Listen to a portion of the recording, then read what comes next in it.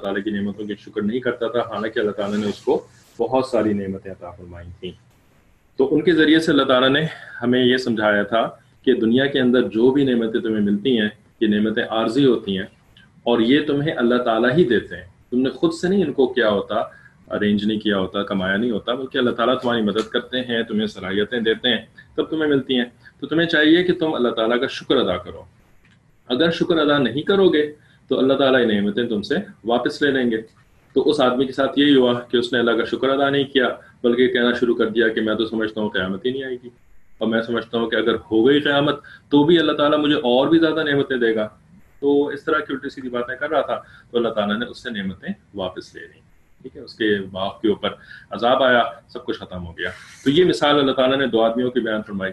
इसके बाद एक और मिसाल, एक और एग्जाम्पल अल्लाह ताला ने बयान फरमाई, और ये जो एग्जाम्पल है ये सिर्फ दो आदमियों का छोटा सा वाक़या नहीं था, बल्कि ये एग्जाम्पल जो है ये ऐसी एग्जाम्पल है जो कि हम सब के सामने हर वक्त रहती है। बिकॉज दो आदमी जो थे वो तो कई हजार साल पहले गुजर गए दुनिया से, अब हम उनको नहीं देख रहे ना कि उन दोनों के आपस में क्या बातें हुई। तो हम इस एग्जाम्पल को विजुअलाइज नहीं कर सकते, ऑब्जर्व नहीं कर सकते कि दो आदमी बैठे बातें कर रहे हैं, वो गुजर गए, मर गए। ठीक है, लेकिन ये जो एग्जाम्पल है कि जो अल्लाह ताला ने आयत नंबर 45 में बयान करी है, ये कॉम्प्रहेंसिव और लास्टिंग एग्जाम्पल है जो कि हमारे सामने अभी भी मौजूद है, हर वक्त मौजूद है। कि अल्लाह ताला एग्जाम्पल बयान करते हैं कि जब आसमान से बारिश होती है तो वो बारिश ज़मीन के ऊपर पड़ती है, ज़मीन में जो चीज़ें होती हैं उनके साथ मिलती है और ज़मीन में सब्ज़ा उग जाता है। ठीक है, अब ज़मीन में सब्ज़ा उग जाता है, इसके ऊपर एक बात याद आई कि आप लोगों ने देखा होगा, अगर कोई ड्राइव करके मक्का मुकरमा गया या मदीना मुनव्वरा गया या इवन जद्दा से, जद्दा एयरपोर्ट पर लैंड करके भी अगर आप मक्का मुकरमा ड्राइव करें तो आपको नज़र आएगा कि जो सड़क के दोनों तरफ डेजर्ट होता है, बिल्कुल रेगिस्तान। ठीक है, जहाँ पर के कोई पौधे नहीं होते थे, कोई ग्रास नहीं होती थी। पिछले दिनों जो रियाज, जो बल्कि सऊदी अरब के अंदर बारिशें शुरू हुई हैं, तो उन बारिशों के बाद इवन उस डेजर्ट के अंदर ग्रास उगनी शुरू हो गई है और बहुत बड़े बड़े एरियाज जो है ना वो सऊदी अरब के अंदर ग्रीन हो चुके हैं। ठीक है, तो ये ग्रीन कैसे हो गए? अल्लाह ताला ने बारिश बरसाई ऊपर से। ठीक है, बारिश बरसाई तो ज़मीन के अंदर अल्लाह ताला ने पहले से सीड्स पहुंचाए हुए होते हैं, बीज, पौधों के बीज ऑलरेडी पहुंचे हुए होते हैं, या बहुत पुराने ज़माने में वहाँ पर पौधे होते थे। ठीक है, अब उन पौधों की ना कोई यानी किसी न किसी शक्ल में कुछ ना कुछ ज़मीन के अंदर बाकी होता है। जब ऊपर से पानी पड़ता है ना तो वो पानी उन चीज़ों के साथ मिलता है और वो चीज़ें दोबारा से जिंदा हो जाती हैं। यानी वो बीज जो है ना, जो कि पहले बिल्कुल लगता था जैसे मरे हुए, वो दोबारा जिंदा हो जाते हैं और वो उगना शुरू हो जाते हैं। ठीक है ना, तो ये एक फिनोमेना होता है कि जिस के ज़रिए से अल्लाह ताला डेजर्ट लैंड को भी ग्रीन बना देते हैं। ठीक है, एक और भी तरीका, बल्कि दो और तरीके भी होते हैं कि जो प्लांट सीड्स होते हैं वो हवा के ज़रिए से अल्लाह ताला डेजर्ट लैंड में पहुंचाते हैं। ठीक है, हवा जो उड़ती है ना, तो जो बाग वाले इलाके होते हैं और गार्डन्स होते हैं, खेत होते हैं, तो वहाँ पर प्लांट के सीड्स पहले से मौजूद होते हैं। ठीक है, खेतों के अंदर, बागों के अंदर, तो हवा के साथ वो सीड्स अल्लाह ताला उड़वाते हैं और डेजर्ट्स के अंदर पहुंचा देते हैं, और फिर डेजर्ट्स के ऊपर जब अल्लाह ताला बारिश भेजते हैं तो वो सीड्स उगना शुरू हो जाते हैं। एक और तरीका क्या होता है कि जिसके ज़रिए से सीड्स पहुंचते हैं, किसी को पता है? कि जिसके ज़रिए से अल्लाह ताला डेजर्ट्स में, रेगिस्तानों में पौधों के बीज पहुंचाते हैं। एक तरीका तो ये हो गया कि पहले से मौजूद थे, अंदर छुपे हुए थे, हमें नजर नहीं आ रहे थे। ठीक है, लेकिन अंदर मौजूद थे। दूसरा तरीका पहुंचने का हो गया कि हवा चलती है और हवा खेतों से, खलियानों से, बागों से उन बीजों को उड़ा करके डेजर्ट लैंड में लेकर के आती है। ठीक है, तीसरा तरीका क्या होता है बीजों के पहुंचने का रेगिस्तानों में? जिन लाके पहुंचाते हैं या फरिश्ते लाके पहुंचाते हैं? क्या तरीका होता है, किसी को पता है? तीसरा तरीका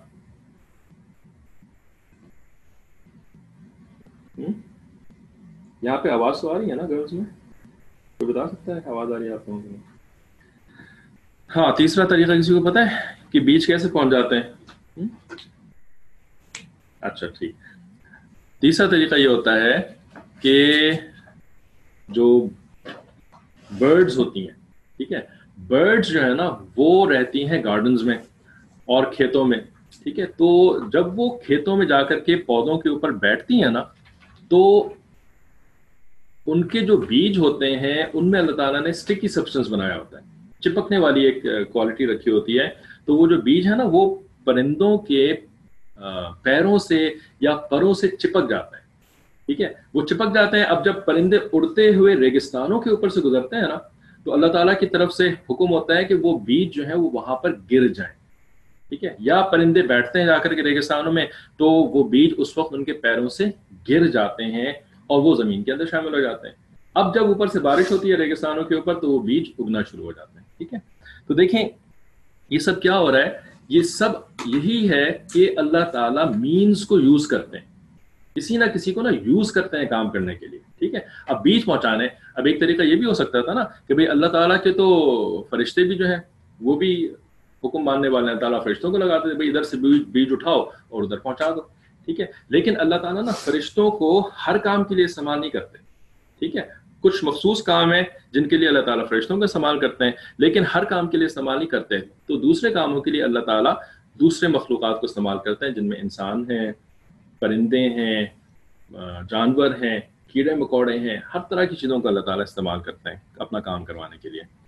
ٹھیک ہے, تو اس طریقے سے جو زمین سے سبزہ اگتا ہے تو یہ سبزہ جو ہوتا ہے نا وہ ایسا لگتا ہے کہ جیسے یہ زندہ ہے اور یہ ہمیشہ رہے گا, لیکن کیا ہوتا ہے کہ کچھ عرصے کے بعد یہ سبزہ جو ہے وہ بالآخر سوکھ کے چارہ بن جاتا ہے.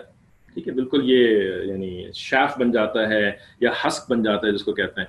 ٹھیک ہے, تو ہسک بننے کے بعد, چارہ بننے کے بعد یہ ایونچولی جو ہے نا یہ ختم ہو جاتا ہے. ٹھیک ہے, تو بالکل یہی مثال جو ہے وہ ہماری زندگی کی بھی ہوتی ہے کہ ہم جب بچے ہوتے ہیں تو لگتا ہے کہ جی ہم تو بہت ہی یعنی کبھی ہم نے مرنا ہی نہیں ہے, کبھی ہم نے دنیا سے جانا نہیں ہے, لیکن ٹائم گزرتا رہتا ہے, ہم بڑے ہوتے رہتے ہیں, بڑے ہوتے رہتے ہیں, حتیٰ کہ ہم جوان ہو جاتے ہیں. جوان ہونے کے بعد پھر کچھ عرصہ گزرتا ہے کہ اس کے بعد پھر ہم بوڑھے ہو جاتے ہیں, اور بوڑھے ہونے کے بعد ہم اس دنیا سے چلے جاتے ہیں, ہماری زندگی ختم ہو جاتی ہے.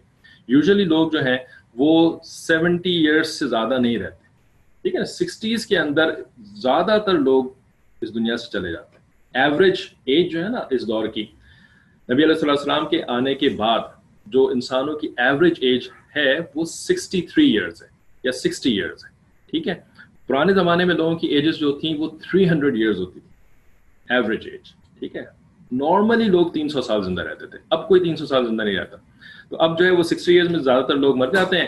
کچھ لوگ جو ہے وہ 70 ایئرز رہتے ہیں, کچھ لوگ 80 ایئرز رہتے ہیں, ان سے بھی کم لوگ جو ہے وہ 90 ایئرز زندہ رہتے ہیں. ٹھیک ہے, اور 100 سال تو کوئی بھی زندہ نہیں رہتا.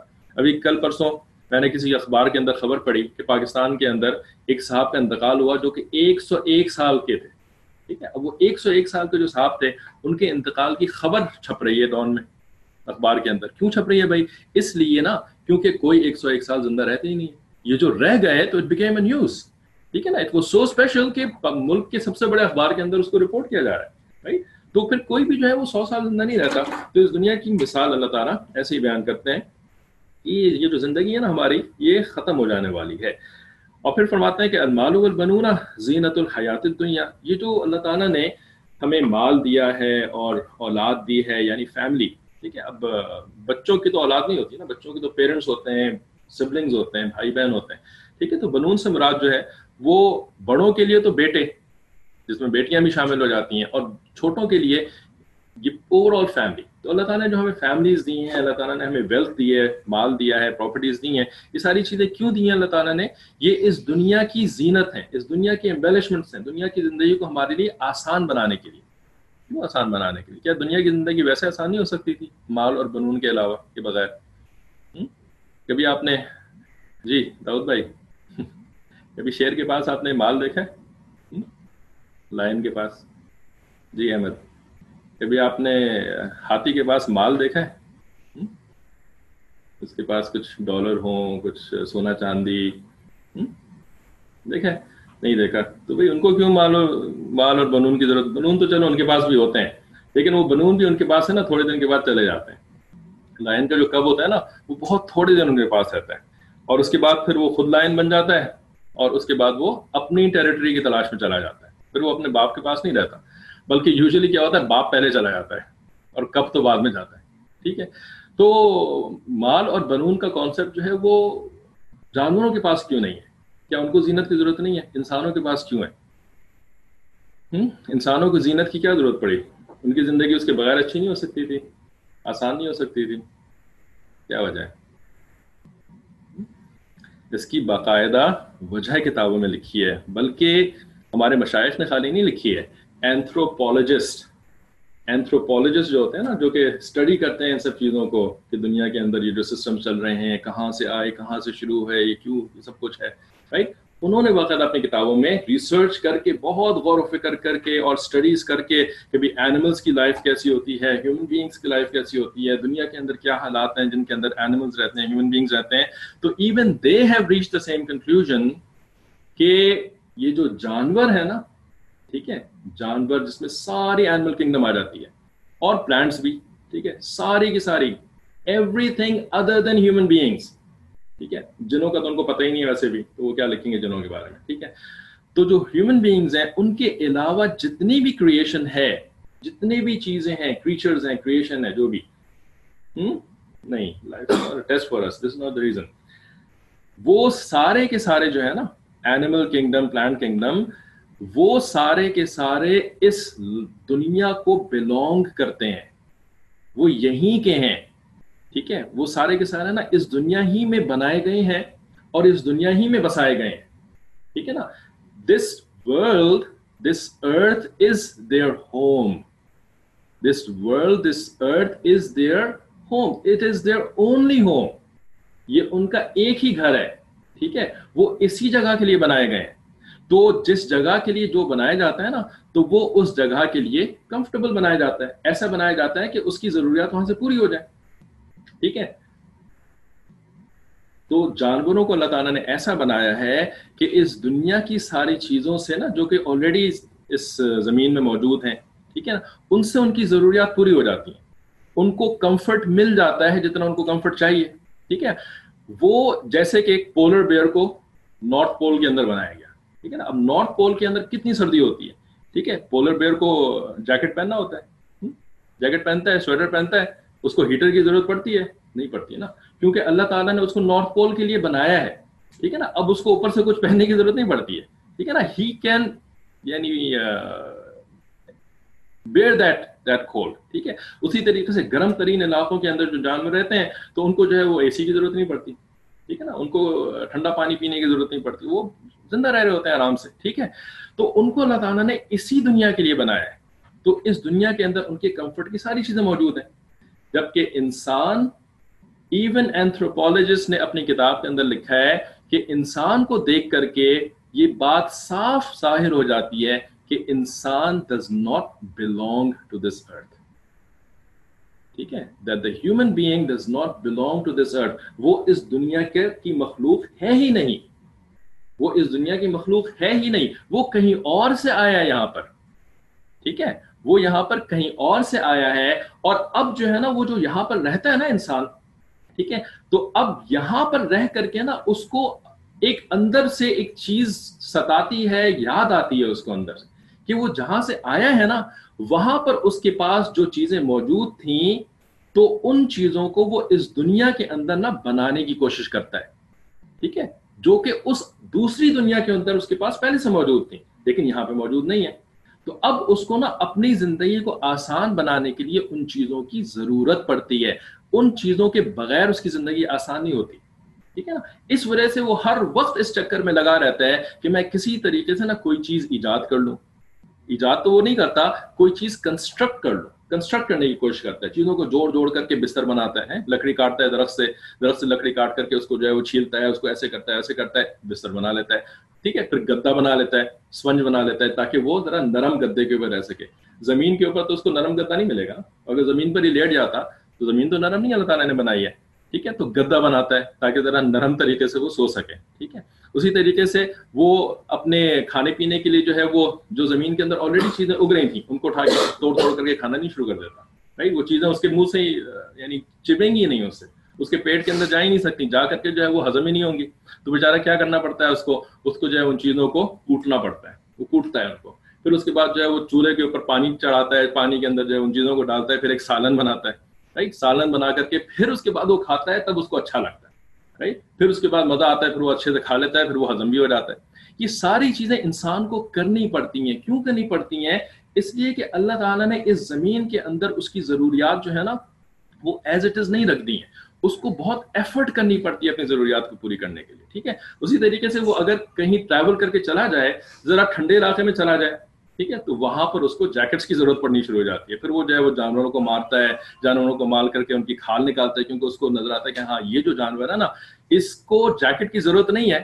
تو اس کا مطلب یہ ہے کہ اس کی جو کھال ہے یہ کھال ہی جیکٹ کا کام دیتی ہے, رائٹ. تو پھر وہ کیا کرتا ہے, اپنے آپ کو سردی سے بچانے کے لیے اس جانور کو پہلے مارتا ہے, پھر اس کی کھال اتارتا ہے, اس کی کھال کو اتارنے کے بعد اس کھال کو جو ہے وہ ٹین کرتا ہے, دھوپ کے اندر لگا کے رکھتا ہے کہ اس کھال کے اندر سے جو گوشت کی اور جو خون کی اسمیل ہے وہ ساری کی ساری ختم ہو جائے. ٹھیک ہے, تاکہ اس کو اسمیل جو ہے وہ پریشان نہ کرے جب وہ اس کھال کو اڑے گا. ٹھیک ہے, پھر وہ جب ٹین ہو کر کے کھال جو ہے وہ اچھی طرح سے تیار ہو جاتی ہے, پھر وہ اس کھال کو جو ہے اڑنا شروع کر دیتا ہے.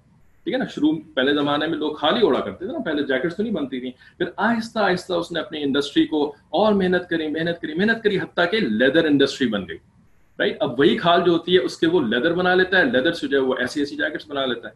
ٹھیک ہے, تو یہ ساری چیزیں کیوں ہیں؟ کیونکہ یہ انسان یہاں کی نیٹو مخلوق ہے ہی نہیں. ٹھیک ہے نا, اگر وہ یہاں کی مخلوق ہوتی تو اس کو یہ سارے کام کرنے کی ضرورت نہیں پڑتی. ٹھیک ہے, تو یہ بات بھی دیکھیں, اللہ تعالیٰ نے جو اللہ تعالیٰ نے جو عقل دی ہے نا, ایون اس عقل کو بھی اگر ہم استعمال کرنا شروع کر دیں تو بھی ہمیں یہ بات سمجھ میں آ جاتی ہے کہ ہم یہاں کی مخلوق ہیں ہی نہیں.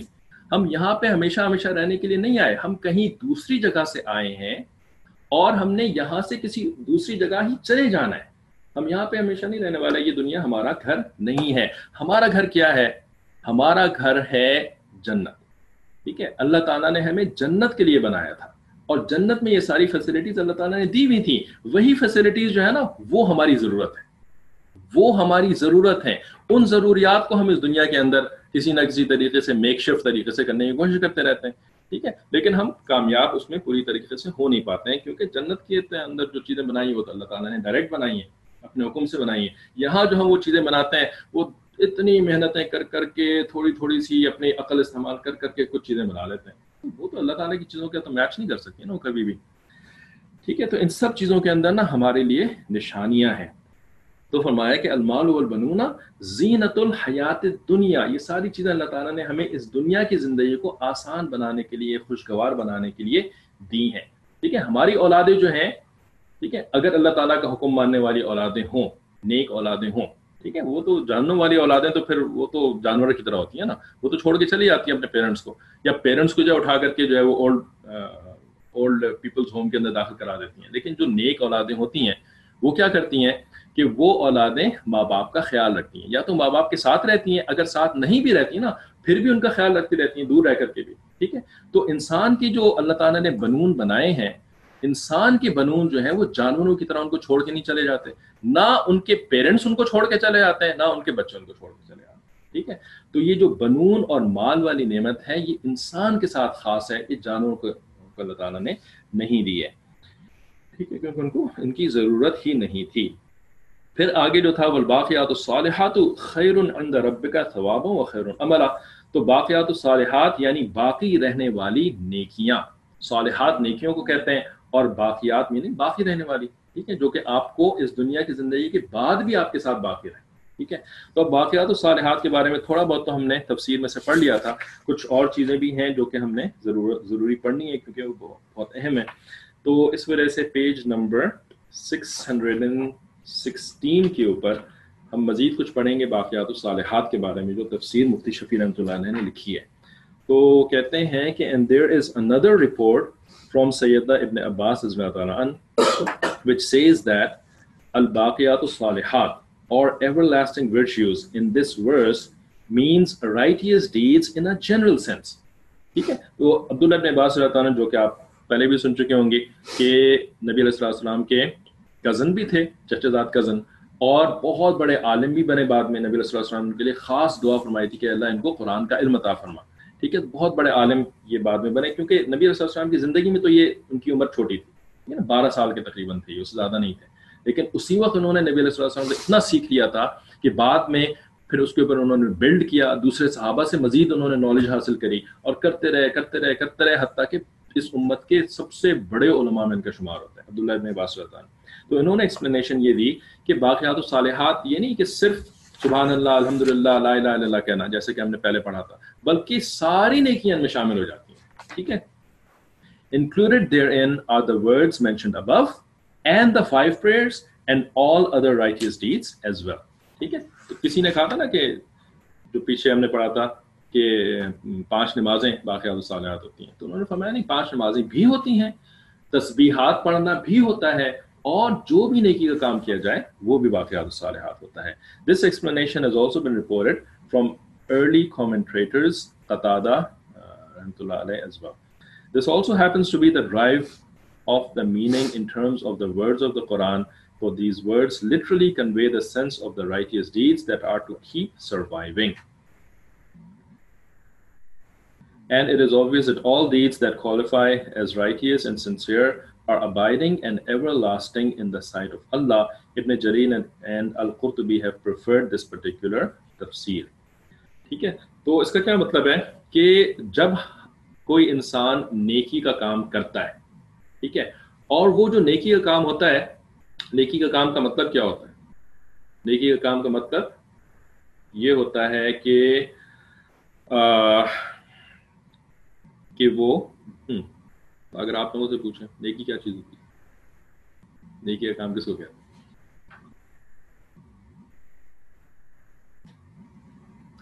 2 چیزیں ہوتی ہیں نیکیاں. ٹھیک ہے, پہلی کون سی؟ پہلی چیز ہوتی ہے جو کہ عبادت کہلاتی ہے, ورشپ. ٹھیک ہے, ایکٹس آف ورشپ. اوکے, جو کہ اللہ, ورشپ کا مطلب ہوتا ہے جو کہ خدا کے لیے کیا جائے, رائٹ, خدا کے لیے, بیکاز عبادت جو ہے وہ خدا کے لیے کی جاتی ہے. خدا کا لفظ کیوں استعمال کر رہے ہیں, اللہ کا لفظ کیوں نہیں استعمال کر رہے ہیں؟ اس لیے کہ خدا جو ہے وہ اللہ تعالیٰ کے علاوہ بھی کسی کا ہو سکتا ہے. ٹھیک ہے نا, کوئی اپنے آپ اپنے خدا وہ کہتا ہے کہ جی فائر میری خدا ہے, کوئی جو ہے وہ کہتا ہے کہ جی کوئی اور جو جھوٹے خدا ہوتے ہیں. ٹھیک ہے, اس طرح کا, یعنی بہت سارے لوگوں نے خدا بنائے ہوئے نا جو جھوٹے خدا ہوتے ہیں, اصلی خدا تو ایک ہی ہے. تو ورشپ کا جو کام کیا جائے نا, جس کو کہ انسان خدا کے لیے کرتا ہے, تو یہ نیکی کا کام ہوتا ہے. ٹھیک ہے, دوسری چیز جو نیکی ہوتی ہے عبادت کے بعد, نہیں وہ ایک الگ, ہاں, پلیزنگ اللہ یا پلیزنگ گاڈ. ٹھیک ہے, پلیزنگ گاڈ کے لیے جو بھی کام کیا جائے وہ نیکی ہوتی ہے. ٹھیک ہے, نیکی کا اوور آل یعنی کانسیپٹ تو یہ ہے کہ اللہ تعالیٰ کو پلیز کرنے کے لیے یا خدا کو پلیز کرنے کے لیے جو کام کیا جائے. ٹھیک ہے, لیکن اس کے 2 ٹائپس ہوتی ہیں. ٹھیک ہے, یہ پوچھ رہے ہیں آپ سے کہ یہ 2 ٹائپس کون سی ہوتی ہیں. تو پہلی ٹائپ میں نے آپ کو بتا دی, عبادت جس کو کہتے ہیں انگریزی میں ورشپ. ٹھیک ہے, دوسری چیز کیا ہوتی ہے؟ دوسری چیز ہوتی ہے جس کو کہ آپ کہہ سکتے ہیں خدمت. خدمت کیا ہوتی ہے؟ اللہ تعالیٰ کی خدمت کریں, پیر دبائیں اللہ تعالیٰ کو پانی لا کر کے دیں. خدمت کیا ہوتی ہے؟ لیکن جنرل بات کریں نا, خالی پیرنٹس کی بس, اور کسی کی بھائی ایک طرف اللہ ہو گیا نا, تو پھر اب کون بچ گیا؟ انسان. صرف انسان نہیں بچا, سب کچھ اللہ کے علاوہ. ٹھیک ہے, یعنی خدمت خلق بچ گئی جب آپ نے خالق کو الگ کر دیا. ٹھیک ہے, عبادت خالق کے لیے. اوکے, اب کیا بچ گیا؟ خلق میننگ مخلوق, جس کو کریشن کہتے ہیں. ٹھیک ہے, تو اب کریشن کے ساتھ جو بھی آپ کام کر رہے ہیں, اچھائی والا کام, بھلائی والا کام, اس کی خدمت والا کام, ٹھیک ہے نا, تو یہ بھی نیکی ہوتی ہے. ٹھیک ہے, تو خالق کے لیے جو کرتے ہیں اس کو عبادت کہتے ہیں, اور مخلوق کے لیے جو کرتے ہیں اس کو خدمت کہتے ہیں. یہ دونوں نیکیاں ہوتی ہیں. ٹھیک ہے, سمجھ رہا ہے یہ بات؟ اوکے, مخلوق میں انسان بھی آ جاتے ہیں, جن میں obviously سب سے پہلے پیرنٹس ہو گئے, اپنے ٹیچرز ہو گئے, ٹھیک ہے, اپنے سبلنگز ہو گئے, بھائی بہن وغیرہ, اپنے بچے ہو گئے, سب مخلوق میں آ جاتے ہیں نا. لیکن اس کے اندر اینیملز بھی آ جاتے ہیں. بھئی آپ کسی جب بلی کو آپ دودھ پینے کے لیے ڈالتے ہیں تو یہ آپ خدمت نہیں کر رہے، بلی کی خدمت کر رہے ہیں نا، ٹھیک ہے. جب کسی اور جانور کو جو ہے وہ آپ جب زخمی ہوتا ہے اس کی مرہم پٹی کر دیتے ہیں، اس کو بچا لیتے ہیں، اس کی خدمت ہوگی تو خدمت ہی ہوتی ہے نا جانور کی بھی، ٹھیک ہے. تو مخلوق سب کی سب مخلوق ہے، ٹھیک ہے. تو نیکی جو ہے وہ دو طرح کی ہوتی ہے، ایک عبادت، دوسری خدمت، ٹھیک ہے. تو یہ کہلاتی ہیں نیکی کے کام، ٹھیک ہے. اب سوال یہ ہے کہ کیا ہر نیکی اللہ تعالیٰ کے یہاں قبول بھی ہوتی ہے؟ اللہ تعالیٰ ایکسیپٹ بھی کرتے ہیں اس نیکی کو اور آپ کے نامہ اعمال کے اندر فرشتوں سے لکھوا بھی دیتے ہیں اس کو ایز اے نیکی؟ کیا ہر نیکی اللہ تعالیٰ قبول بھی کر لیتے ہیں؟ ہر خدمت جو آپ نے کسی کی کری یا ہر عبادت جو آپ نے خدا کی کری، اللہ کی کری، وہ کیا قبول بھی ہو جاتا ہے؟ اللہ تعالیٰ ایکسیپٹ کر لیتے ہیں. ایکسیپٹ کرنے کا مطلب کیا کہ نامہ اعمال میں اس کو ریکارڈ کروا دیتے ہیں ایز اے نیکی، ٹھیک ہے. تو جواب اس کا obvious ہی ہے کہ نہیں، ہر نیکی تو قبول نہیں ہوتی، ٹھیک ہے. تو نیکی کی قبولیت کی کچھ شرائط ہوتی ہیں، کنڈیشنز ہوتی ہیں، ٹھیک ہے. اگر وہ کنڈیشنز میٹ ہو رہی ہیں تب وہ قبول ہوتی ہے اور وہ نامہ اعمال میں پھر ریکارڈ کر لی جاتی ہے. اور اگر وہ شرائط پوری نہیں کی جا رہی ہیں تو پھر وہ قبول نہیں ہوتی ہے، یعنی اس کو نامہ اعمال میں نہیں لکھا جا رہا ہوتا، ایز اے نیکی نہیں لکھا جا رہا ہوتا، ٹھیک ہے. تو وہ شرائط کسی کو اگر تھوڑا بہت یاد ہو، کوئی بتا سکتا ہے کہ یہ کیا شرطیں ہوتی ہیں نیکی کی قبولیت کے لیے؟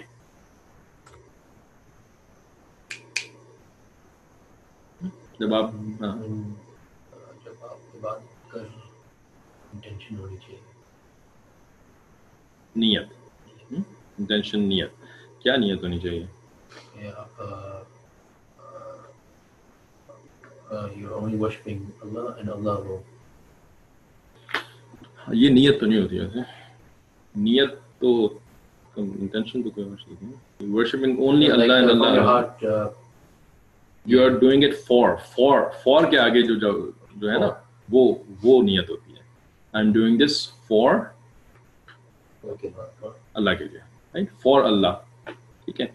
یا in other words I am doing this for آخرت، ٹھیک ہے. اس کو نیت کہتے ہیں کہ آپ کیوں کر رہے ہیں یہ کام، ٹھیک ہے. کیوں کر رہے ہیں، یہ نہیں کہ آپ کیا کر رہے ہیں، کیسے کر رہے ہیں، بلکہ کیوں کر رہے ہیں یہ کام. یہ میں آخرت کے لیے کر رہا ہوں، آخرت میں مجھے ثواب ملے گا، آخرت میں جنت کی مجھے نعمتیں ملیں گی، اس وجہ سے میں کر رہا ہوں. یا اللہ تعالیٰ مجھ سے خوش ہوں گے، مجھ سے راضی ہوں گے، میں اس وجہ سے کر رہا ہوں. اس کو نیت کہتے ہیں، ٹھیک ہے. Worshipping Allah and Allah alone یہ نیت نہیں ہوتی. اس کو کیا کہتے ہیں؟ اس کو کہتے ہیں، اس کو کیا کہتے ہیں؟ اس کو نیت نہیں کہتے ہیں، اس کے لیے دوسرا ورڈ ہے، worshipping Allah and Allah alone. اس کو کیا کہتے ہیں، کوئی بتا سکتا ہے کلاس میں؟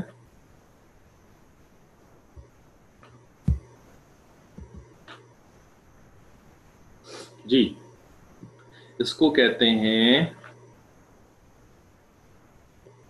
عقیدہ، کریڈ، ٹھیک ہے. بیکاز یہ توحید ہے نا، worshipping Allah and Allah alone.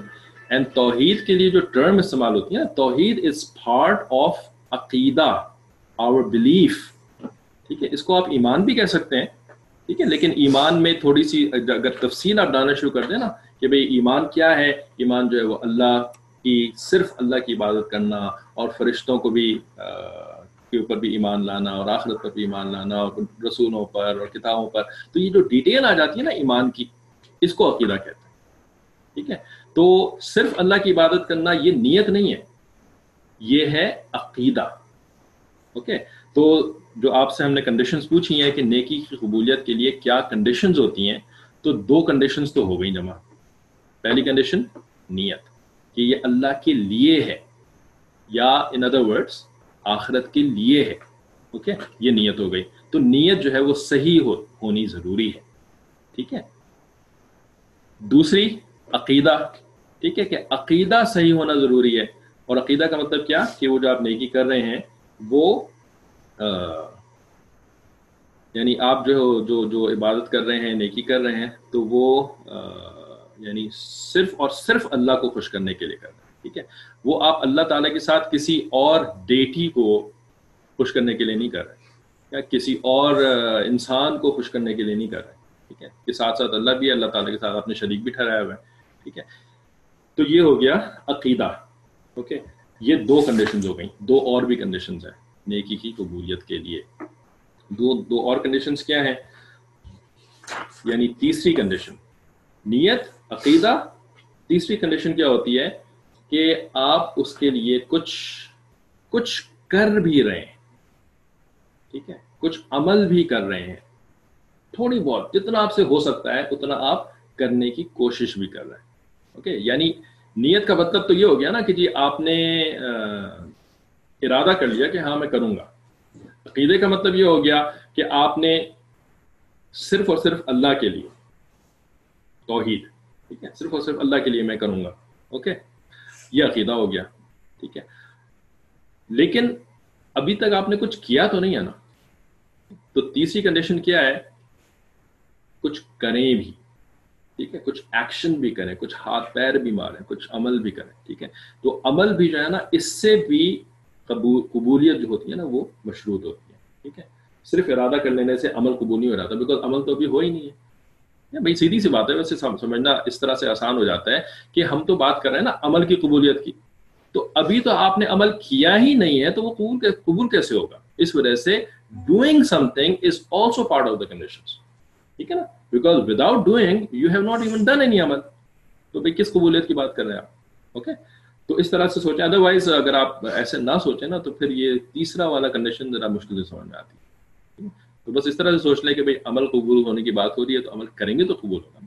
تو اس وجہ سے کچھ کرنا, کچھ ایفرٹ بھی کرنا, کچھ محنت بھی کرنا, کچھ ہاتھ پیر مارنا, کچھ. اوکے, اچھا, چوتھی چیز کیا ہے قبولیت کے لیے؟ چوتھی اور آخری کنڈیشن قبولیت کے لیے کہ اس کے بغیر نیکی قبول نہیں ہوتی. تو بہت آسان ہے.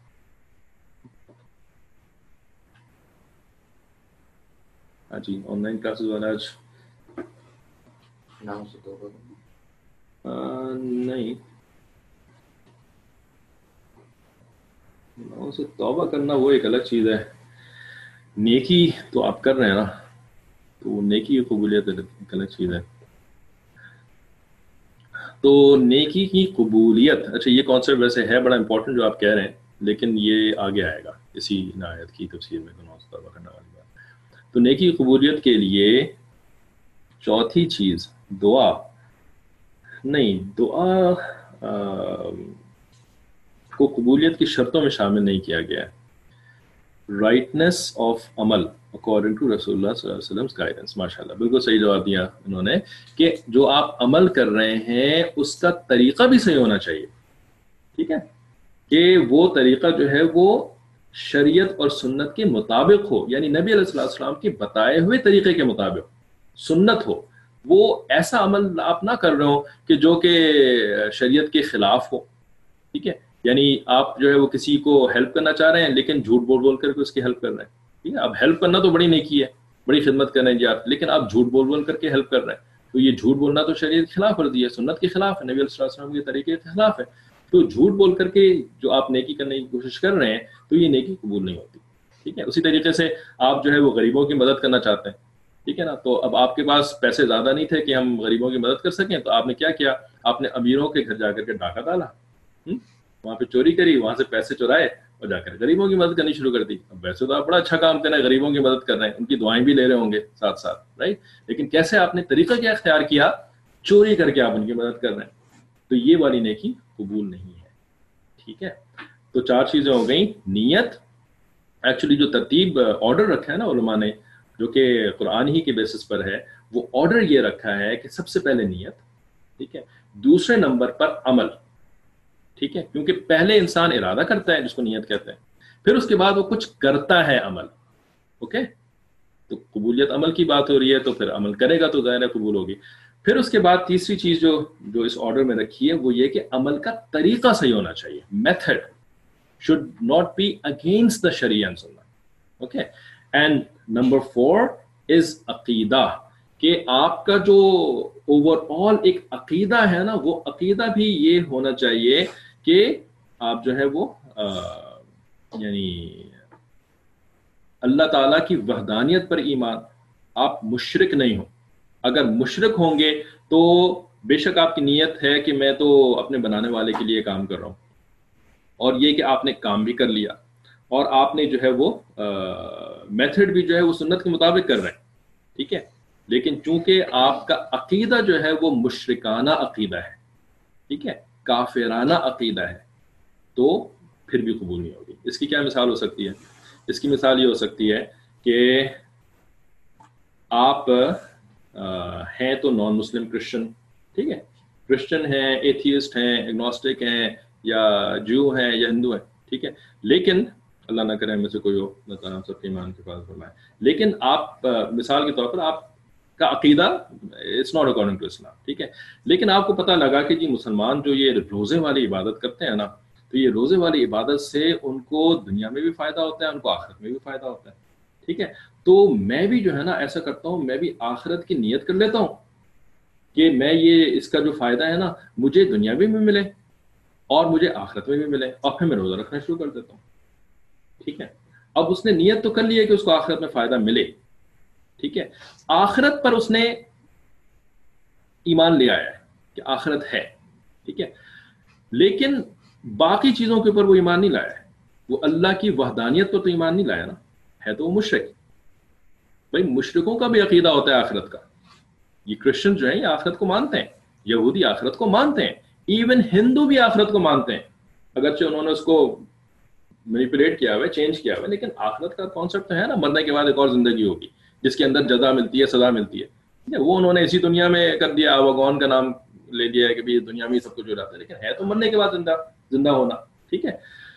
تو اس بندے نے نیت کر لی کہ آخرت میں بھی مجھے مرنے کے بعد والی زندگی میں بھی اس کا مجھے فائدہ ملے، ٹھیک ہے، پھر اس نے جو ہے وہ ایفرٹ بھی شروع کر دی، یعنی روزہ رکھنا بھی شروع کر دیا، ٹھیک ہے نا، صبح سے بھوکا ہے اور شام تک جو ہے بھوکا رہے گا اس کے بعد پھر، ٹھیک ہے، اور اس نے جو ہے میتھڈ بھی بالکل مسلمانوں والا استعمال کیا کہ صبح کو سحری کے وقت، ڈان کے وقت اس نے روزہ شروع کیا، ٹھیک ہے، اور اس نے جو ہے وہ سارا دن جو ہے وہ اپنے آپ کو کھانے پینے سے روکا، اور مغرب کے وقت اس نے روزہ افطار کیا، ٹھیک ہے نا، تو عمل بھی بالکل سنت کے مطابق ہے اس کا، لیکن کیوں قبول نہیں ہو رہا؟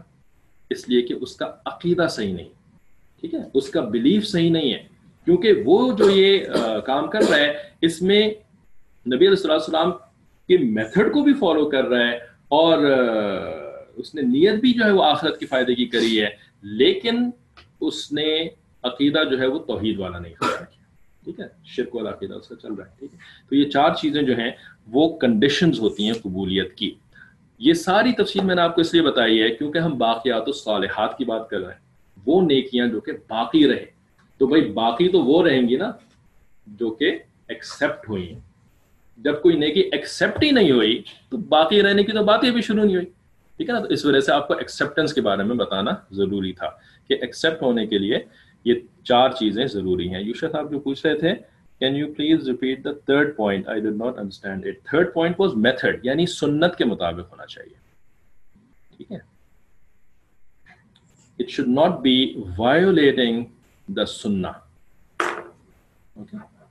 یہ تھرڈ پوائنٹ تھا، اور چوتھا پوائنٹ تھا عقیدے کا، ٹھیک ہے۔ تو ایسی جو نیکی انسان کرتا ہے جو کہ ان چاروں پوائنٹس، ان چاروں کنڈیشنز کو میٹ کر رہی ہوتی ہے، یہ نیکی جو ہے نا وہ انسان کے نام اعمال میں اللہ تعالیٰ لکھوا دیتے ہیں فرشتوں کے ذریعے سے، ٹھیک ہے۔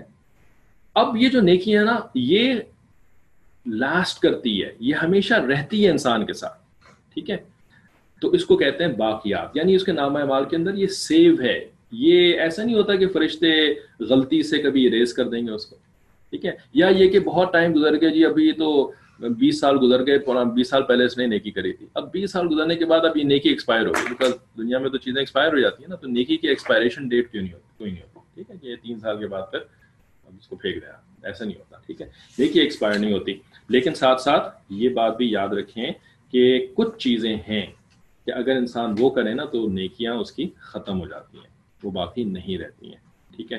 وہ چیزیں کون سی ہیں جن سے یہ نیکیاں مٹا دی جاتی ہیں؟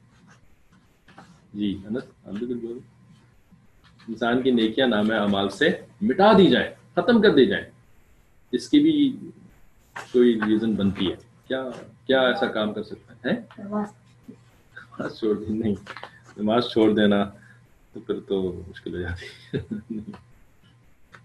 बहुत बड़ा, कोई बहुत बड़ा गुनाह शिर्क। राइट। अगर कोई इंसान जो पहले मुसलमान था, नेकियां करता था, चारों कंडीशंस को फुलफिल करके नेकियां करता था, लेकिन फिर बाद में नाउज बिल्लाह वो काफिर हो जाता है, शिर्क करना शुरू कर देता है, ठीक है, तो शिर्क करने से पिछली सारी नेकियां इरेज हो जाती हैं। एक और रीजन वो ये पूछ रहे हैं कि what if वो वापस मुसलमान बन जाए, तो वापस वो जो पुलिस है रिकॉर्ड वो वापस आ जाता है? नहीं, वो इरेज हो गई, अब वो फ्रॉम स्क्रैच स्टार्ट करेगा। तो इर्तिदाद जिसको कहते हैं ना, हसद डूइंग शिर्क, तो आपने सही जवाब दिया। हसद के बारे में नबी अलैहिस्सलाम ने फरमाया तो है कि हसद जो है ना वो नेकियों को जला देता है, ठीक है, जैसे कि आग सूखी लकड़ी को जला करके खाक कर देती है ना, उसी तरीके से हसद करना यानी किसी के साथ एनवी करना ये इंसान की नेकियों को जला देता है। लेकिन as you can probably tell कि थिंग्स नीड एक्सप्लेनेशन, ठीक है ना, कुरान की बातों की एक्सप्लेनेशन की जरूरत पड़ती है, हदीसों की भी एक्सप्लेनेशन की जरूरत पड़ती है। जैसे अभी हम यही बात कर रहे हैं ना, बाकियात सालिहात, ये कुरान के अल्फाज है ना। अब कुरान में अल्लाह ताला फरमा रहे हैं बाकियात, बाकी रहने वाली, ठीक है, तो फिर ये ख़त्म करने वाला कॉन्सेप्ट तो नहीं होना चाहिए था कि शिर्क ख़त्म कर दे। भाई जब नेकी कर ली तो कुरान के अल्फाज के मुताबिक it should always last you, but the explanation is it does not last you forever, ठीक है ना। अगर आप शिर्क करते हैं दैट डिस्ट्रॉयज इट, ठीक है। उसी तरीके से हदीस मुबारका के अंदर जो फरमाया कि हसद इंसान की नेकियों को जला देता है, तो उसकी एक्सप्लेनेशन क्या है, वो एक्सप्लेनेशन हमने आगे पढ़नी है, ठीक है, इन्हीं आयत के तफसीर के अंदर। अच्छा, तो शिर्क जो है वो इंसान के नाम अमाल से नेकियों को इरेज कर देता है, ओके। दूसरी चीज़ जो कि नाम अमाल से नेकियों को इरेज कर देती है, यानी इंसान ने शिर्क नहीं किया, लेकिन एक और भी ऐसा गुनाह है कि जिसकी वजह से नेकियां खत्म हो जाती हैं। वो गुनाह क्या है? ये वाले गुनाह अल्लाह ताला ने आसानी फरमाई है, ये तो हम बहुत बोलते हैं, झूठ तो मुश्किल हो जाती। अल्लाह ताला ने बहुत बड़े बड़े गुनाह रखे हैं ऐसे जिनसे कि नेकियां खत्म हो जाती हैं। दूसरा बड़ा गुनाह जो है ना वो है नबी सल्लल्लाहु अलैहि वसल्लम की शान में गुस्ताखी, आप सल्लल्लाहु अलैहि वसल्लम की बेअदबी, आप सल्लल्लाहु अलैहि वसल्लम के बारे में बुरी बात कहना, ठीक है। तो चूंकि ये भी कुफ्र है, ठीक है, तो ये शिर्क नहीं है लेकिन ये कुफ्र तो है ना, और कुफ्र भी जो है वो भी नेकियों को इरेज कर देता है, ठीक है। इनके अलावा जनरली कोई और ऐसी चीज़ नहीं है कि जिससे कि नेकियां इरेज हो जाती हों, तो इस वजह से जो आपने नेकियां करनी अब वो आपके साथ रहती हैं, ठीक है। इसी वजह से ना सबसे ज़्यादा ईमान की सलामती की दुआ करते हैं, क्योंकि अगर ईमान ख़त्म हो गया तो जितनी मेहनत कर करके नेकियां करी थी वो सारी नेकियां ख़त्म हो जाएंगी, ठीक है। तो ईमान सबसे इम्पोर्टेंट है ना, इसी वजह से। अच्छा, तो ये बाक़ियात सालिहात के बारे में कुछ बात हो गई थी। अब इसी पैराग्राफ से आगे पढ़ते हैं कि सैयदना अली रज़ी अल्लाह ताला अन्हु सेड कि cultivation is of two kinds, ठीक है ना, यानी जो नेकियां इंसान कल्टिवेट करता है, इंसान जो है वो नेकियां करता है, कल्टिवेशन का मतलब नेकियां करना, ये दो तरह की होती हैं। Wealth and children are the, sorry नेकियां की बात नहीं, ये बल्कि ये जो मैंने कहा था अलमालु वल बनूना ज़ीनतुल हयात दुनिया। अब इसके बारे में बात कंटिन्यू हो रही है कि wealth and children are the cash crops of the mortal world while everlasting virtues are the deferred crops of the hereafter। यानी जो इंसान अपने माल को नेकी के कामों में खर्च करता है, तो मतलब ये कि माल और बनून जो हैं, यानी जो चिल्ड्रन और वेल्थ हैं, तो इस दुनिया के अंदर इंसान को फ़ायदा पहुंचाती हैं, ठीक है, इस दुनिया में उसके सहूलत के लिए, कंफर्ट के लिए रज़ा ने दी हैं, और जो वो नेकियां करता है वो नेकियां उसको आखिरत के अंदर फ़ायदा पहुंचाती हैं, ठीक है। ये हज़रत अली रज़ी अल्लाह अन्हु ने कौल लिख दिया है। हसन अल बसरी रहमतुल्लाह अलैह, जो कि सहाबी तो नहीं थे, लेकिन ये जब बहुत छोटे थे ना, तो उस वक्त इन्होंने नबी सल्लल्लाहु अलैहि वसल्लम को देखा था, बहुत छोटे थे उस वक्त। हज़रत उम्मे सलमा रज़ी अल्लाह ताला अन्हा, जो कि नबी सल्लल्लाहु अलैहि वसल्लम की एक वाइफ थी, ठीक है, ये उम्मे सलमा रज़ी अल्लाह ताला अन्हा की सर्वेंट गर्ल के बेटे थे, ठीक है। तो इनकी पैदाइश है ना नबी सल्लल्लाहु अलैहि वसल्लम की ज़िंदगी में ही हो चुकी थी, लेकिन इतने छोटे थे, यानी 2 साल के थे, उससे ज़्यादा इनकी उम्र नहीं हुई थी, कि इनको इतनी कॉन्शियसनेस नहीं थी कि ये सहाबी बन सकें, کیونکہ صحابی بننے کے لیے آپ کو اتنی میچورٹی کی ضرورت ہوتی ہے کہ آپ جو ہے وہ کچھ باتوں کو سمجھ سکیں. جیسے کہ 6 سال کی عمر ہوتی ہے, 7 سال کی عمر ہوتی ہے نا, اس میں بچے کو اچھی خاصی باتیں سمجھ میں آنی شروع ہو جاتی ہیں, ٹھیک ہے. لیکن اگر اس سے کم عمر ہو تو اس میں بچے کو کچھ پتہ نہیں ہوتا یہ کون کیا ہے, اس کی کیا ویلیو ہے, کیا اہمیت ہے, ٹھیک ہے. تو ان کی عمر اس سے بھی کم تھی, انفنسی میں تھے یہ, ٹھیک ہے. تو اس وجہ سے صحابی تو نہیں بن سکے, لیکن تابعی یہ سب سے اونچے درجے کے تابعی ضرور بنے, ٹھیک ہے. یعنی تابعی is the next generation after صحابہ کے بعد جو اگلی جنریشن ہے اس کو تابعی کہتے ہیں. تو یہ تابعی یعنی تابعین میں یہ one of the most senior تابعی تھے, حضرت حسن البصری رحمۃ اللہ علیہ. تو انہوں نے فرمایا کہ everlasting virtues are one's intention is the acceptance of righteous deeds depends on it. تو انہوں نے فرمایا کہ جو انسان کی نیک نیتیں ہوتی ہیں نا, تو یہ نیک نیتیں جو ہوتی ہیں وہ اس کی نیکیوں کو ایور لاسٹنگ بنا دیتی ہیں. تو یہ ان کا ایک قول لکھ دیا. ابھی اس کو مزید ہم ابھی ڈسکس نہیں کریں گے, آگے چلتے ہیں. کہ عبید ابن عمیر رضی اللہ تعالی عنہ said, everlasting virtues are righteous daughters, for they are for their parents the greatest treasure troves of reward from Allah. یعنی جو نیک بیٹیاں ہوتی ہیں وہ ہوتی ہیں باقیات الصالحات. یہ عبید بن عمیر رضی اللہ تعالیٰ یعنی ایک صحابی ہیں, تو انہوں نے اس کو نا ایسے انڈرسٹینڈ کیا باقیات الصالحات کو. اس کی کیا ریزن ہو سکتی ہے کہ انہوں نے بیٹیاں کیوں کہا؟ کوئی بتا سکتا ہے بیٹیاں کیوں کہا انہوں نے, نیک بیٹے کیوں نہیں کہا؟ باقیات الصالحات. اسی وجہ سے آپ لوگوں کو کہنا شروع کیا ہے کہ آپ لوگ عربک گرامر پڑھنا شروع کر دیں. اب آپ لوگوں کی جو عمر ہے نا 13 ایئرز اینڈ ابو, 12 سال سے اوپر کی عمر, اس میں آپ لوگ انگلش گرامر پڑھ رہے ہیں نا, تو بھائی جب انگلش گرامر پڑھ سکتے ہیں تو عربی گرامر کیوں نہیں پڑھ سکتے, ٹھیک ہے. عربی گرامر بھی ایک لینگویج کی گرامر ہی تو ہے, وہ تو کوئی علوم اور معارف اور اونچی اونچی کتابیں والے بات نہیں, صرف گرامر ہے ایک لینگویج, ٹھیک ہے.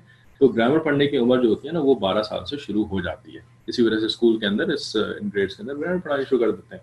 اب اسکول والے نہیں پڑھاتے تو گھر والے پڑھاتے ہیں یا خود سے پڑھنا شروع کر دیں, ٹھیک ہے. تو گرامر پڑھنی شروع کر دیں تاکہ جو ہے نا آپ کو اس طرح کے کانسیپٹ آسانی سے سمجھ میں آنے شروع ہو جائیں. تو جیسے کہ یہاں پر جواب دیا, تو یہ تو ٹیچر صاحب نے جواب دے دیا, عمر صاحب سے. صالحات, یہ جو صالحات کا جو ورڈ ہے نا, یہ ورڈ ہی نیک عورتوں کے لیے استعمال ہوتا ہے, ٹھیک ہے. نیک فیمیلز, پائس فیمیلز, ٹھیک ہے, تو ان کو صالحات کہتے ہیں, ٹھیک ہے. اب یہی ورڈ عربی زبان کے اندر نیکیوں کے لیے بھی استعمال ہوتا ہے, نیکی کے کاموں کے لیے بھی استعمال ہوتا ہے. تو جب آپ ان دونوں چیزوں کو آپس میں مرج کریں نا, کہ نیک لڑکیاں یا نیک عورتیں اور نیکی کے کام, ان دونوں کو جب آپ کو ریلیٹ کریں تو جو کنکلوژن نکلتا ہے وہ یہ کہ جو نیک عورتیں ہوتی ہیں, نیک بچیاں ہوتی ہیں, نیک لڑکیاں ہوتی ہیں, وہی باقیات الصالحات ہیں, ٹھیک ہے. تو اس کے اوپر پھر انہوں نے ایک حدیث بھی نقل کری کہ اس کو انہوں نے صرف گرامر کی بیسس پر یہ بات نہیں کری کہ بھئی گرامر میں ایسا ہوتا ہے کہ جی نیک عورتیں ہوتی ہیں, صالحات کا مطلب نیک عورتیں ہوتا ہے, بلکہ انہوں نے ایک اس کو سپورٹ کرنے کے لیے حدیث بھی نقل کری کہ نبی صلی اللہ علیہ وسلم نے اس طرح کی بات فرمائی.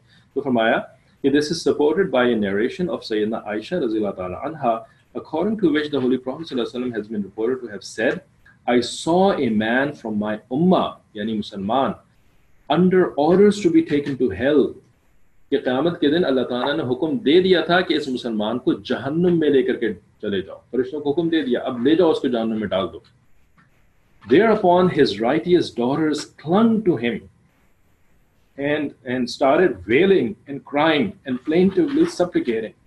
تو جب وہ لے کے جایا جا رہا تھا جہنم کی طرف, تو اس کی نیک بیٹیاں جو تھیں نا وہ آ گئیں اور انہوں نے اس آدمی کو پکڑ لیا, رائٹ, انہوں نے پکڑ لیا اور انہوں نے رونا شروع کر دیا. started wailing and crying and plaintively supplicating, اللہ تعالیٰ سے دعا مانگنی شروع کر دیا, یعنی اللہ تعالیٰ کو پکارنا شروع کر دیا, کیونکہ وہاں پر قیامت کے منظر میں تو اللہ تعالیٰ موجود ہے نا, ٹھیک ہے. انہوں نے حکم دیا تو انہوں نے پکارنا شروع کر دیا, او اللہ spare him, for he was very kind to us in the mortal world and he worked very hard to raise us in our family, ٹھیک ہے. تو بیٹیوں نے آ کر کے اپنے باپ کو جہنم سے بچا لیا, ٹھیک ہے. اللہ تعالیٰ سے دعا کرنی شروع کر دی, رونا شروع کر دیا, چلانا شروع کر دیا کہ اے اللہ اس نے ہمارے ساتھ بہت اچھا کام کیا. اب دیکھیں جہنم کیوں ڈالنے کی کہ اللہ تعالیٰ نے حکم کیا, ایسے تو نہیں کسی نیک آدمی کو تو نہیں جہنم میں ڈالنے کا حکم ہوتا کہ جی یہ جو نمازیں پڑھتا تھا اور جو روزے رکھتا تھا اور حج کرتا تھا اور لوگوں کی خدمت کرتا تھا عبادتیں کرتا تھا اس کو جہنم میں ڈال دو. ایسا ہو سکتا ہے؟ ایسا تو نہیں تھا نا. تو اس سے کیا پتہ لگتا ہے اس شخص کی زندگی میں دوسرے گناہ بہت زیادہ تھے, اتنے تھے کہ اس کی دوسری نیکیاں جو تھیں وہ گناہوں سے کم ہو گئی تھیں, جبھی تو اس کو جہنم میں ڈالنے کا حکم کر دیا. ٹھیک ہے, لیکن بیٹیوں کی اچھی پرورش کرنا یہ اس کا اتنا بڑا نیکی کا کام تھا. ٹھیک ہے, کہ اس نے بیٹیوں کی پرورش کری. ٹھیک ہے, اب یہ جو اس نے نیکی کا کام کیا نا یہ بھی اللہ تعالیٰ کے یہاں لکھا ہوا تھا. ٹھیک ہے, لیکن یہ اس کے نام اعمال کے اندر ڈائریکٹلی نہیں لکھا ہوا تھا. ٹھیک ہے, اگر اس کے نام اعمال کے اندر ہوتا تو پھر وہاں پر جو بیلنسنگ ہوتی تو نیکیاں اس کی زیادہ ہو جاتی, اس کو جہنم میں ڈالنے کا فیصلہ ہوتا ہی نہیں. بھائی نیکیاں زیادہ ہو جاتی. آپ نے سنا ہے نا کہ پلڑے ہوتے ہیں, جو بیلنس ہوگا اس کے اندر نیکیوں کا پلڑا ہوگا, اس کے اندر گناہوں کا پلڑا ہوگا. ٹھیک ہے, تو اس نے جو نیکیاں کری تھیں تو اس کی نیکیاں ساری کی ساری نیکیوں کے پلڑے میں ڈالی جاتی, اور گناہ جو کیے تھے وہ گناہوں کے پلڑے میں ڈالے جاتے. اگر بیٹیوں کی پرورش کرنا اس کے نیکیوں کے پلڑے میں چلا جاتا تو پھر وہ پلڑا بھاری ہو جاتا اور اس کے جنت میں جانے کا فیصلہ ہو جاتا. لیکن ایسا نہیں ہوا. ٹھیک ہے, فیصلہ کیا ہوا؟ جہنم میں لے کر کے جاؤ. کیا مطلب کہ یہ جو اس نے نیکی کا کام کیا تھا نا یہ اس کے نام اعمال کے اندر نہیں تھا. اگر ہوتا تو پھر جہنم میں جانے کا فیصلہ ہی نہ ہوتا. ٹھیک ہے, تو اس سے کیا بات سامنے آتی ہے کہ انسان اچھے کام کچھ ایسے دنیا میں کرتا ہے جو کہ اس کی اپنی نیکیاں نہیں ہوتی, لیکن اس کی نیکیوں کے کچھ اثرات ہوتے ہیں, اس کی نیکیوں کے کچھ ریزلٹس ہوتے ہیں, اس کے یعنی اچھے کاموں کے کچھ ریزلٹس ہوتے ہیں. ٹھیک ہے, وہ ریزلٹس جو ہوتے ہیں نا وہ اس کے اپنے نامہ اعمال کے اندر نہیں ہوتے, لیکن اللہ تعالیٰ کے ہاں وہ بھی سیو ہوتے ہیں. ٹھیک ہے, اب وہ سیو اللہ تعالیٰ کہاں کرتے ہیں؟ اس کے نام اعمال میں تو نہیں ہے. ہوتے تو پھر وہ پلڑا بھاری ہو جاتا نا. یعنی اللہ تعالیٰ نے اس کے نام اعمال میں سیو نہیں کروائے, لیکن کہیں اور اللہ تعالیٰ نے سیو کروا کے رکھے ہوئے تھے. یا اللہ تعالیٰ کی اپنی یادداشت بھی تو ہے, اللہ تعالیٰ کوئی چیز بھولتے تو نہیں ہے. ٹھیک ہے نا, تو اللہ تعالیٰ کو تو یاد تھا کہ ایسا ہے, اس نے نئے کام کیے ہیں. ٹھیک ہے, تو ہر چیز اللہ تعالیٰ کے یہاں سیو ہوتی ہے. صرف ہماری ڈائریکٹ نیکیاں کری ہوئی سیو نہیں ہوتی کہ ہم نے عبادت کا کام کیا, خدمت کا کام کیا. ٹھیک ہے, بلکہ کچھ ایسے کام ہوتے ہیں جو کہ ہماری نیکیوں کی وجہ سے کوئی اور کرتا ہے. ٹھیک ہے, ہمارے کچھ عمل ایسے ہوتے ہیں کہ جن کی وجہ سے کوئی اور نیکی کا کام کرتا ہے, وہ ان کے نام اعمال میں سیو ہوتے ہیں, ہمارے نام اعمال میں سیو نہیں ہوتے. قیامت کے دن اللہ تعالیٰ ایمان کی وجہ سے جو مومن ہوگا, کیونکہ نبی صلی اللہ علیہ وسلم کی امت کی بات ہو رہی ہے نا, تو مومن تھا وہ شخص, تو اللہ تعالیٰ نے ان نیکیوں کو بھی اس دن اس کے جہنم سے بچانے کا کاز بنا دیا. ٹھیک ہے, تو یہ بیٹیاں آ کر کے پھر اس کو پکڑ لیں گی اور اس کو جو ہے وہ جہنم میں جان ڈالنے سے بچا لیں گی. ٹھیک ہے, تو دیکھیں اس کے اوپر ہمارا ٹائم تو ویسے ختم ہو گیا, لیکن ایک آخری بات کر کے ختم کروں گا کہ دیکھیں اس حدیث سے کیا بات سامنے آتی ہے کہ جو بیٹیاں ہوتی ہیں نا ان بیٹیوں کو اللہ تعالیٰ نے کتنی امپورٹنس دی ہے. ٹھیک ہے, عورتوں کو, بیٹیاں کیا ہوتی ہیں؟ عورتیں ہوتی ہیں. ٹھیک ہے, فیمیلز ہوتی ہیں. ان فیمیلز کو اللہ تعالیٰ نے کتنی امپورٹنس دی ہے, کتنی امپورٹنس دی ہے کہ دیکھو تمہیں یہ جہنم سے بچا لیں گی. اب جو ایمان والا ہو اس کو پتا ہو کہ ہاں بھائی جہنم کا عذاب تو بڑا شدید عذاب ہے, بڑا سخت عذاب ہے, اور اس کو اللہ تعالیٰ نے بیٹیاں دے دی ہوں, تو اب وہ ان بیٹیوں کی کتنی قدر کرے گا, کتنی ریسپیکٹ کرے گا, کتنا ان کا جو ہے وہ خیال رکھے گا کہ دیکھو یہ جہنم سے بچانے کے لیے میرے کام آ سکتی ہیں. کوئی ایسی معمولی, یعنی دیکھیں یہ میں کیوں بات کر رہا ہوں, کیونکہ جو نان مسلم کلچرز ہیں نا, non Muslim cultures, anti Muslim cultures, ان کے اندر بیٹیوں کو بوجھ سمجھا جاتا تھا اور آج بھی بوجھ سمجھا جاتا ہے. کہ نا یہ ایک مصیبت ہے ہمارے لیے. ان کو جو ہے وہ ہم نے ان کے اوپر خرچ کرنا پڑے گا, اور یہ ان کے پاس اتنی فزیکل پاور نہیں ہے, ان کے پاس جو ہے وہ اس طرح کی عقل نہیں ہے, اس طرح کی جو ہے وہ ان کے پاس جو ہے وہ یعنی ایسے کام نہیں کر سکتی جیسے کہ بیٹے کام کر سکتے ہیں. ٹھیک ہے نا, جیسے کہ بیٹے ہمیں فزیکل پاور کے ساتھ اسسٹ کر سکتے ہیں. ٹھیک ہے, اور ہمیں جو ہے وہ دکان میں بیٹھ کر کے ہماری ہیلپ کر سکتے ہیں, اور بڑے بڑے جو ہے پیسے کما کے لے کر کے آئیں گے, پھر وہ ہماری ہیلپ کریں گے. تو بیٹیاں ہماری ویسے ہیلپ نہیں کر سکتی. ٹھیک ہے نا, اور عموماً آج بھی ایسے ہی ہوتا ہے، اور پہلے تو اور بھی ہوتا تھا کہ بیٹیاں جب تھوڑی بڑی ہوتی ہیں تو ان کی شادی کر دی جاتی ہے. ٹھیک ہے، آپ ان کو گھر میں تو نہیں بٹھا کے رکھتے نا کہ جی میرے پاس رہیں گی، میری ہیلپ کریں گی. ٹھیک ہے، ان کی تو شادی کر دی جاتی ہے، وہ تو کسی دوسری فیملی میں چلی جاتی ہیں، رائٹ، وہ تو کسی اور کی ہو کر کے ہو جاتی ہیں. تو اب انسان جو ہے نا وہ ان کی کیوں، یعنی you are not getting any return, تھوڑا سا ریٹرن ملتا ہے، کچھ دنوں کے بعد وہ چلا جاتا ہے. جو کچھ دنوں کے بعد جانے والی چیز ہوتی ہے، ہم سب اس بات کو اچھی طرح سمجھتے ہیں کہ جو چیز ٹیمپرری ہوتی ہے تو اس کے اوپر زیادہ انویسٹمنٹ نہیں کرنی چاہیے، اس کے اوپر زیادہ محنت نہیں کرنی چاہیے، کیونکہ یہ تھوڑے دن کی بات ہے، رائٹ. اب یہ اسی کے اوپر پھر وہ بات بھی یاد آتی ہے نا کہ یہی بات نا پھر ہمارے خلاف استعمال ہو جائے گی کہ ہم بیٹیوں کے معاملے میں تو یہ بات یاد رکھتے ہیں کہ وہ ٹیمپرری چیز ہیں، وہ چلی جائیں گی، تو اس وجہ سے ان کے بارے میں اتنا زیادہ فکر کرنے کی ضرورت نہیں ہے. لیکن دنیا کی زندگی میں یہ بات بھول جاتا ہے کہ دنیا کی زندگی بھی تو ٹیمپرری ہے، رائٹ. دنیا کی زندگی ٹیمپرری ہے، کچھ دن میں ختم ہو جائے گی، لیکن ہماری ساری ایفرٹ جو ہوتی ہیں دنیا کی زندگی کے لیے ہوتی ہیں. ٹھیک ہے، خیر. تو بیٹیاں جو ہوتی ہیں وہ چونکہ جانے والی چیز ہوتی ہیں، اس وجہ سے لوگ جو ہیں وہ بیٹیوں کی قدر نہیں کرتے.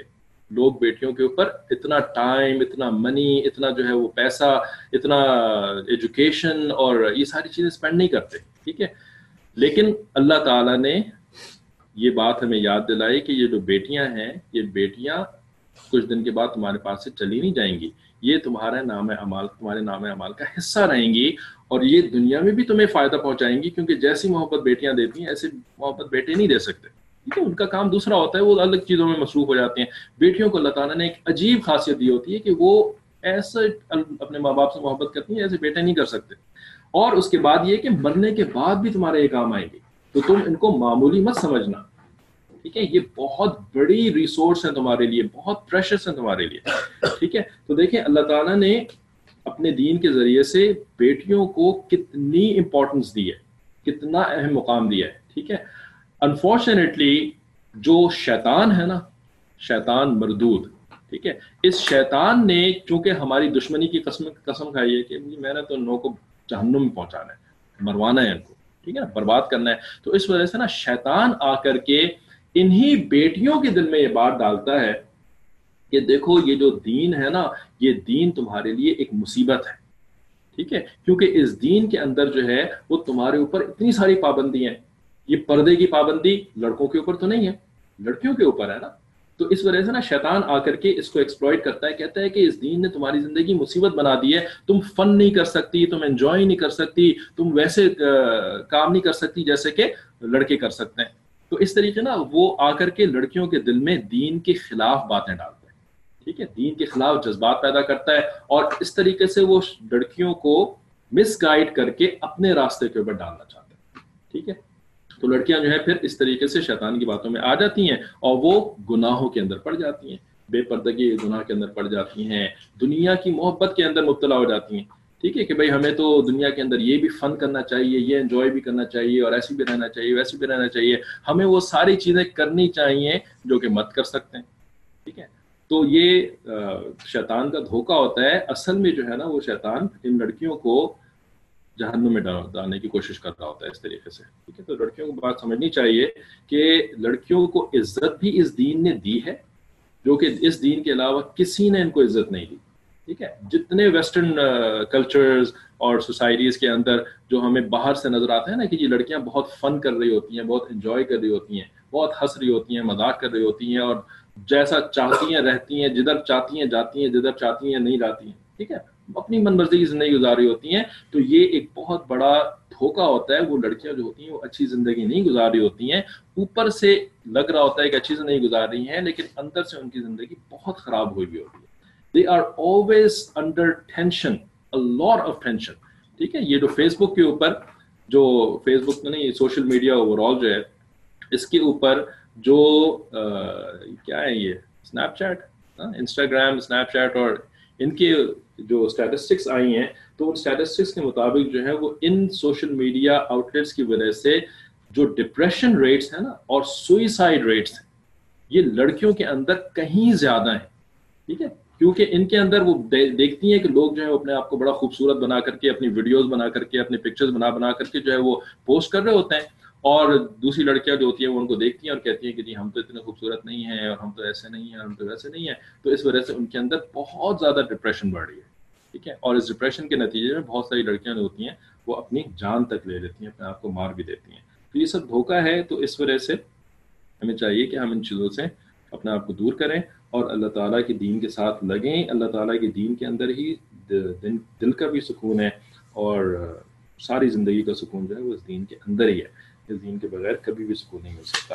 اور جو لوگ اس طرح کی باتیں ہم سے کرتے ہیں نا, چاہے وہ ہمارے ریلیٹیوز کیوں نہ ہو, ٹھیک ہے, کہ جی یہ جو پابندیاں ہیں اور تمہاری زندگی جو ہے مشکل ہو گئی ہے, تمہیں تو ایسے رہنا چاہیے اور بولڈ ہونا چاہیے اور تمہیں فن کرنا چاہیے, ٹھیک ہے, تو ان لوگوں کی باتوں کو ہمیں اگنور کر دینا چاہیے, کیونکہ وہ دراصل ہمارے ساتھ کوئی فیور نہیں کر رہے ہیں. یہ جو ریسٹرکشنز اور پابندیاں ہیں نا, ایک اور بات بھی یاد رکھیں, کیونکہ لڑکے بھی سن رہے ہیں, مرد بھی سن رہے ہیں, ٹھیک ہے, تو ایک بات یاد رکھیں, یہ پابندیاں اللہ تعالیٰ نے صرف عورتوں پر نہیں لگائی ہیں, ٹھیک ہے, یہ پابندیاں اللہ تعالیٰ نے صرف عورتوں پر نہیں لگائی ہیں. پابندیاں اللہ تعالیٰ نے عورتوں اور مردوں دونوں پر لگائی ہیں, ٹھیک ہے. مسئلہ ہمارے ساتھ ایک بہت بڑا یہ بھی ہو گیا ہے کہ ہر مرد ہوتے ہیں نا, وہ غلطی یہ کرتے ہیں کہ وہ اپنے آپ کو ہر پابندی سے آزاد سمجھتے ہیں, ٹھیک ہے, اور عورتوں کو جو ہے وہ پابند کرنا چاہتے ہیں کہ تم نے دین کو فالو کرنا ہے, تم نے پردہ کرنا ہے, ٹھیک ہے, خود میں نے نہیں پردہ کرنا, میں نے کوئی بات نہیں کرنی, ٹھیک ہے, تم نے پردہ کرنا ہے, ٹھیک ہے. تو یہ جو ڈبل سٹینڈرڈز ہوتے ہیں نا کہ جی اپنے آپ کو تو ہر پابندی سے آزاد کر لیا, ٹھیک ہے, یہ ڈبل سٹینڈرڈ جو ہوتے ہیں نا, ان کے اوپر پھر مردوں کو سزا ملتی ہے, ٹھیک ہے. عورتیں جو ہیں وہ جو غلط کام کرتی ہیں تو ان کو تو سزا ملے گی, وہ جو گناہ کرنی ہے اس کی سزا ملے گی, لیکن یہ جو مرد کام کر رہے ہیں نا, یہ کہ اپنے آپ کو تو سارے پابندیوں سے آزاد کر لیا اور صرف عورتوں کو پابندی میں رکھا, یہ بھی تو گناہ ہے نا. تو اس گناہ کی سزا پھر مردوں کو بھی ملتی ہے, ٹھیک ہے. تو اس وجہ سے یہ بات یاد رکھیں کہ لڑکوں اور مردوں کے اوپر بھی اللہ تعالیٰ نے بہت ساری پابندیاں رکھی ہیں. بھائی جنت میں آپ کو نعمتیں چاہیے نا, تو وہ اس کی پرائس, اس کی قیمت جو ہے وہ اس دنیا کی پابندی ہے. اگر اس دنیا کی پابندیوں کو برداشت کریں گے تب جنت میں نعمتیں ملیں گی. تو یہ بات ہم عورتوں کو تو خوب پڑھاتے ہیں نا کہ یہ پردہ کرو اور یہ کرو اور وہ کرو تو جنت میں تمہیں نعمتیں ملیں گی. یہ صرف عورتوں کے لیے نہیں ہے, یہ لڑکوں کے لیے بھی ہے, یہ مردوں کے لیے بھی ہے, ٹھیک ہے. تو اگر ہم پابندیوں کو پورا نہیں کریں گے نا تو ہمیں بھی نا جنت نہیں ملے گی, اور اس دنیا میں بھی عذاب ملے گا, جہنم میں بھی عذاب ملے گا. اس وجہ سے یہ بات بہت یاد رکھیں کہ you cannot just do anything you want just because you are males, just because you are boys you do anything that you want. آپ اپنی من مرضی کی زندگی نہیں گزار سکتے, ٹھیک ہے. لڑکا ہونے کو ابیوز نہ کریں, اپنے لڑکا ہونے کو ابیوز نہ کریں, ٹھیک ہے. ایک سزا تو یہ ملے گی کہ آپ کے جو گھر کی آپ کی بہنیں ہوں گی, ٹھیک ہے, آپ کے گھر کی جو عورتیں ہوں گی نا, وہ پھر خلاف ہو جائیں گی دین کے. وہ کہیں گے یہ کون سا دین ہے, ان کو تو کوئی پابندی نہیں ہے اور ہمارے اوپر ساری پابندی ہے, ٹھیک ہے. تو وہ آپ کے گھر کی عورتیں دین کے خلاف ہو جائیں گی. تو اس طریقے سے اللہ تعالیٰ آپ کو سزا دے رہے ہوں گے ایکچولی, ٹھیک ہے. یہ نہیں کہ جی ان عورتوں کو سزا نہیں ملے گی, ان کو بھی ملے گی سزا, because they can not make anyone else an excuse for disobeying Allah, ٹھیک ہے. لیکن اس کی سزا پھر مردوں کو بھی مل رہی ہوتی ہے. تو اچھی طریقے سے یاد رکھیں کہ پردہ جو ہے وہ جو ایک خاص بدن کو چھپانے والا پردہ ہے, یہ مردوں پر نہیں ہے, عورتوں پر ہے, ٹھیک ہے. لیکن اپنی نگاہوں کی حفاظت کرنا, اپنی ڈریسنگ, ٹائٹ ڈریسنگ نہ پہننا, ٹھیک ہے, کافروں کی مشابہت اپنی ڈریسنگ میں اختیار نہ کرنا, ایسی جگہوں پر نہ جانا کہ جہاں پر انلیگل غیر شرعی انٹریکشنز ہوتی ہیں, یہ مردوں کا پردہ ہے, ٹھیک ہے نا. مردوں کو بھی پردہ کرنا ہے, ٹھیک ہے. مردوں کو اپنے جسم کو چھپانا والا پردہ نہیں ہے, آنکھوں کو چھپانا اور ایسے وینیوز میں نہ جانا جہاں پر کہ گناہوں کی دعوت دی جاتی ہے, گناہوں کے کام ہو رہے ہوتے ہیں, لڑکیوں کے ساتھ انٹریکشن ہوتی ہے, عورتوں کے ساتھ جو فاسق اور فاجر عورتیں ہوتی ہیں ان کے ساتھ انٹریکشن ہوتی ہے. یہ والا پردہ مردوں کے اوپر بھی فرض ہے, ٹھیک ہے. لا تقربوا الزنا قرآن کی جو آیت ہے نا, اس کے اندر یہ والا پردہ کورڈ ہے. اللہ تعالیٰ حکم دے رہے ہیں مردوں کو کہ تم ایسے چیزوں میں انوالو بالکل بھی مت ہو. ٹھیک ہے، تو ڈبل سٹینڈرڈز نہ کریں کبھی بھی. خود تو جی جو چاہیں کر رہے ہیں، ٹھیک ہے، اور عورتوں سے ایکسپیکٹ یہ کرنا ہے کہ جی وہ تو باپردہ رہیں، وہ نیک بن کر کے رہیں، اس کی سزا ملتی ہے. چلیں اس کے ساتھ کلاس ختم کرتے ہیں. السلام علیکم ورحمۃ اللہ وبرکاتہ.